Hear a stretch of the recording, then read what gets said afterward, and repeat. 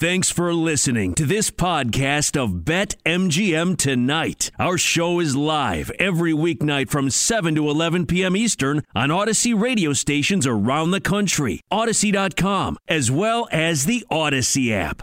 We can get to the diamond in the rough, which is Sean Little. I don't think calling him a diamond in the rough's the Well, right. the score was the rough. Oh, okay. All the scores I had to go through, that's the rough. Got you, and now got we just you. got to the I diamond, see, which I is see. Okay, Sean got it. Little of the No Ketchup podcast. A No Ketchup podcast host and a Quinn Mayo. Never mind. That joke is going to write itself. Sean, thanks for joining the show. How are you, Sean? Q, what's up, man? Good to hear from you. Last couple of times I've been on, you've been battling a couple things, man. I'm glad to talk to you again. Sean, I've been fighting demons. That's what I've been fighting. I've been losing bets and losing the bout with COVID, but I beat a couple of them. I'm here, especially with you on our show tonight. So, number one, thanks for joining us on the show once again, and also I can't wait to pick your brain. Let's go ahead and get right into it. Last night, Ja Morant made me scream like a little girl at about, 2 o'clock in the morning, rewatching what he did against Steph Curry, especially in that fourth quarter. And then as he walks off the court, he looks at Steph Curry the God, and says, oh, we're going to have some fun. Series tied at 1-1. How do you feel about this series? What did you learn from the game last night, and how are you betting this thing moving forward as, of course, this game swings back to Chase Center with the Golden State Warriors in Game 3? Yeah, said it 2 times to him, too. Like, we're going to have some fun. Yeah. Then he let him walk by, turned around and said, yeah, we're going to have some fun. Made sure he heard it, made sure everybody at home could understand, could read the lips and everything. Yeah, man. Sounded like a threat, Sean. It sounded like a little bit like a threat. I think, listen, they've been doing a really good job of when they win, they celebrate and they have fun with it. And that was no different than last night. He went crazy. He had 47. He was like, hey, it's a great opportunity to let Steph Curry know that we're going to have some fun because I just hung 47 on him and shot it pretty well, and I was knocking down the 3 ball. So, yeah, what did I learn last night? Not a lot, to be honest. I learned that Ja Morant can turn it on, and he knew they had to go out and get a W, so he went out there and hung 47. And you know how you hear athletes say, I was just taking what they gave him? Like, I was just taking what they gave me? That's exactly what he said post-game, and that's actually what he was doing. Every time they sagged and went under stuff, he shot the 3. And even though that hasn't been falling for him all playoffs, it started to. And then when he needed to go to the cup and really get a basket, he was doing that. But I didn't learn too much because for him to score 47, they still were struggling to try to get the W. Like Steph Curry had 27. Wiggins played pretty well. That's even tough to say, but he had a couple spots where he showed a pulse and looked like he was super interested. But for them to win by 5 points and Klay to play as bad as he did, that's the worst I've ever seen Klay Thompson shoot it, I think. Mm-hmm. I'd have to go way back to see him shoot it the way he did. He was awful to the point where I was like, you can't take him out of the game, but maybe we should think about it. But, you got to ride with your guys. But he was really, really bad. For him to shoot it as bad as he did, and for Morant to score 47, and they to essentially eke out a win with a late Draymond call and a couple crazy finishes from Morant, I didn't learn too much. Golden State's the better team.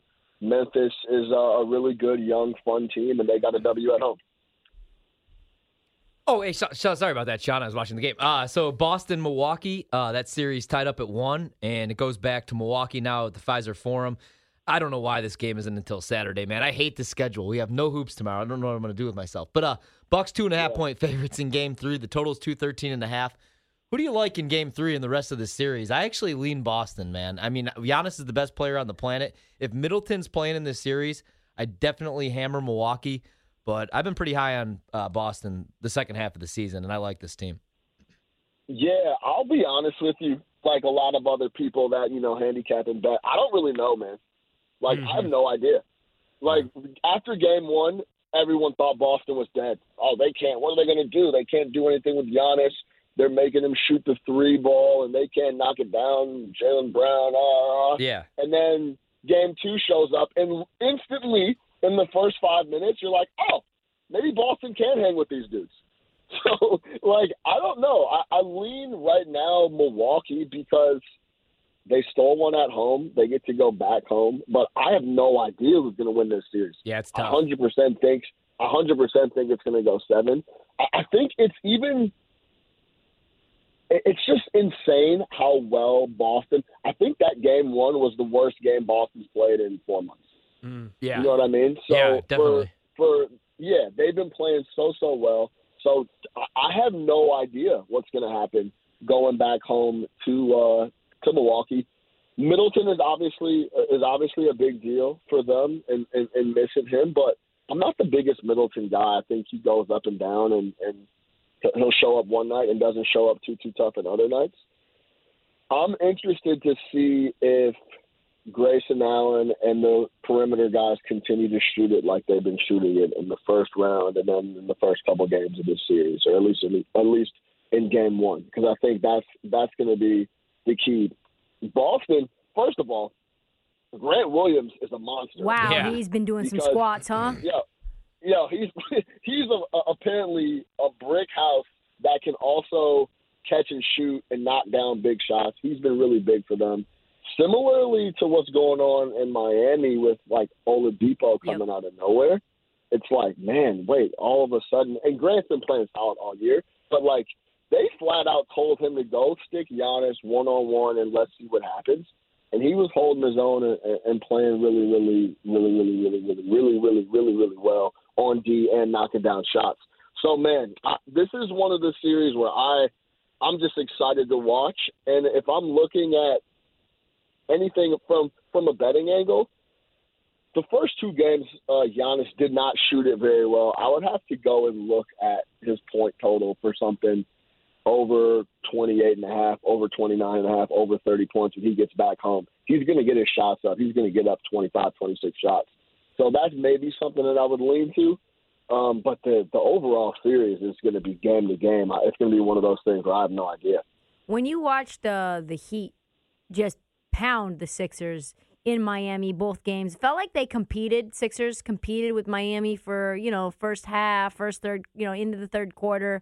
And then, they ended up breaking it open. Now you head to Philadelphia. Obviously, the line's going to move now with home court advantage, which I personally like for Miami. I get a better price. I still think that they're the better team if Joel Embiid doesn't play. What are you seeing in this series? How do you think the Sixers can compete if they can? Or do you think that they can? Yeah, I don't see how they can. I think let's talk about – I think the big narrative around James Harden is that he can't get by anybody, and, he's having trouble getting to the cup, and he's not living at the line. He's not shooting it very well either. No. Even when he gets looks, he airballs. He can't knock them down. Yeah, like he's not knocking down shots. He's almost like I don't want to call him a zero because he's not a zero. He still facilitates a ton and does really well with that. But 6 for 15, 1 for 5 from 3. Yeah, his offensive game is just not there. And he's not – we used to know James Harden as a volume guy, and he's not even getting to that 20-shot level type of offensive output. And it was one of those things where you kind of accepted it a little bit when Embiid was on the floor. But when Embiid goes off the floor, you would love to see him get up a ton of shots, but the confidence isn't there. He doesn't really know what to do on offense. He can't make it happen. And then Maxey just is like, all right, well, I guess I'm going to have to go out. You guys know, I don't know if you play pickup, Tristan, but when you're playing pickup and you guys are looking at your team, and even if you're not like that big time scorer, you're like, man, I don't see any other buckets coming from the rest of these guys. So like, I'm going to have to go out and try to score. I think that's what Maxey's looking around like, man, maybe I just have to just try to score 30 every night. And then it's funny. I always see Tobias Harris play really well when it seems like, where is this guy at when they're full strength and Embiid's out there and needs help? Right. It seems like Tobias is never around, which is really, really frustrating. They're just a really frustrating team, and this whole James Harden situation is not going really well. Really quick to flip it to Miami, these are the dogs that Jimmy Butler has been waiting to play with for years now. Yeah. He has the real set of guys that he's looking for. I have P.J. Tucker, who's going to talk to people with me, bang with people. I got a young killer in Tyler Hero who can go out and get a ton of – he's going to get shots up. He's going to get buckets. And then we have Bam, of course. Like, these are the guys that Jimmy has been waiting to play with, and I think that they're really, really locked in. And Jimmy's also scoring it at a ridiculous clip as well. So they're really, really tough right now. Miami. Really quick, Boston, just to your point about the killer, Tyler Hero. Is Tyler Hero a max player? I'm talking about $37 million a year player. Man, it's my gut is no, he's not. Yeah. I think he's in a very, very good situation where he's coming off the bench and he's getting a lot of minutes and he's playing, to close the game. I get that. But I'm not going to give a guy $37 million. I'll tell you this. I think he saw what Duncan Robinson got and was like, hold on a second. Let me get in the lab immediately. And because I need to get something similar to that. I will say that. He's a really good player, and I think he had a little – I got to Miami. I'm in Miami. I'm a rookie. I'm in this crazy culture. I got to lock in and play really, really well. Got a taste of a little bit of success. Was hanging out in Miami, got the Instagram girlfriend, took a little lull. Then he saw Duncan get that deal, and he's like, I gotta get it together so I can get this bag right. Hey, Sean, we got to get it together so we can get you back on the show soon. Sean Little of the No Catch Up podcast will be back.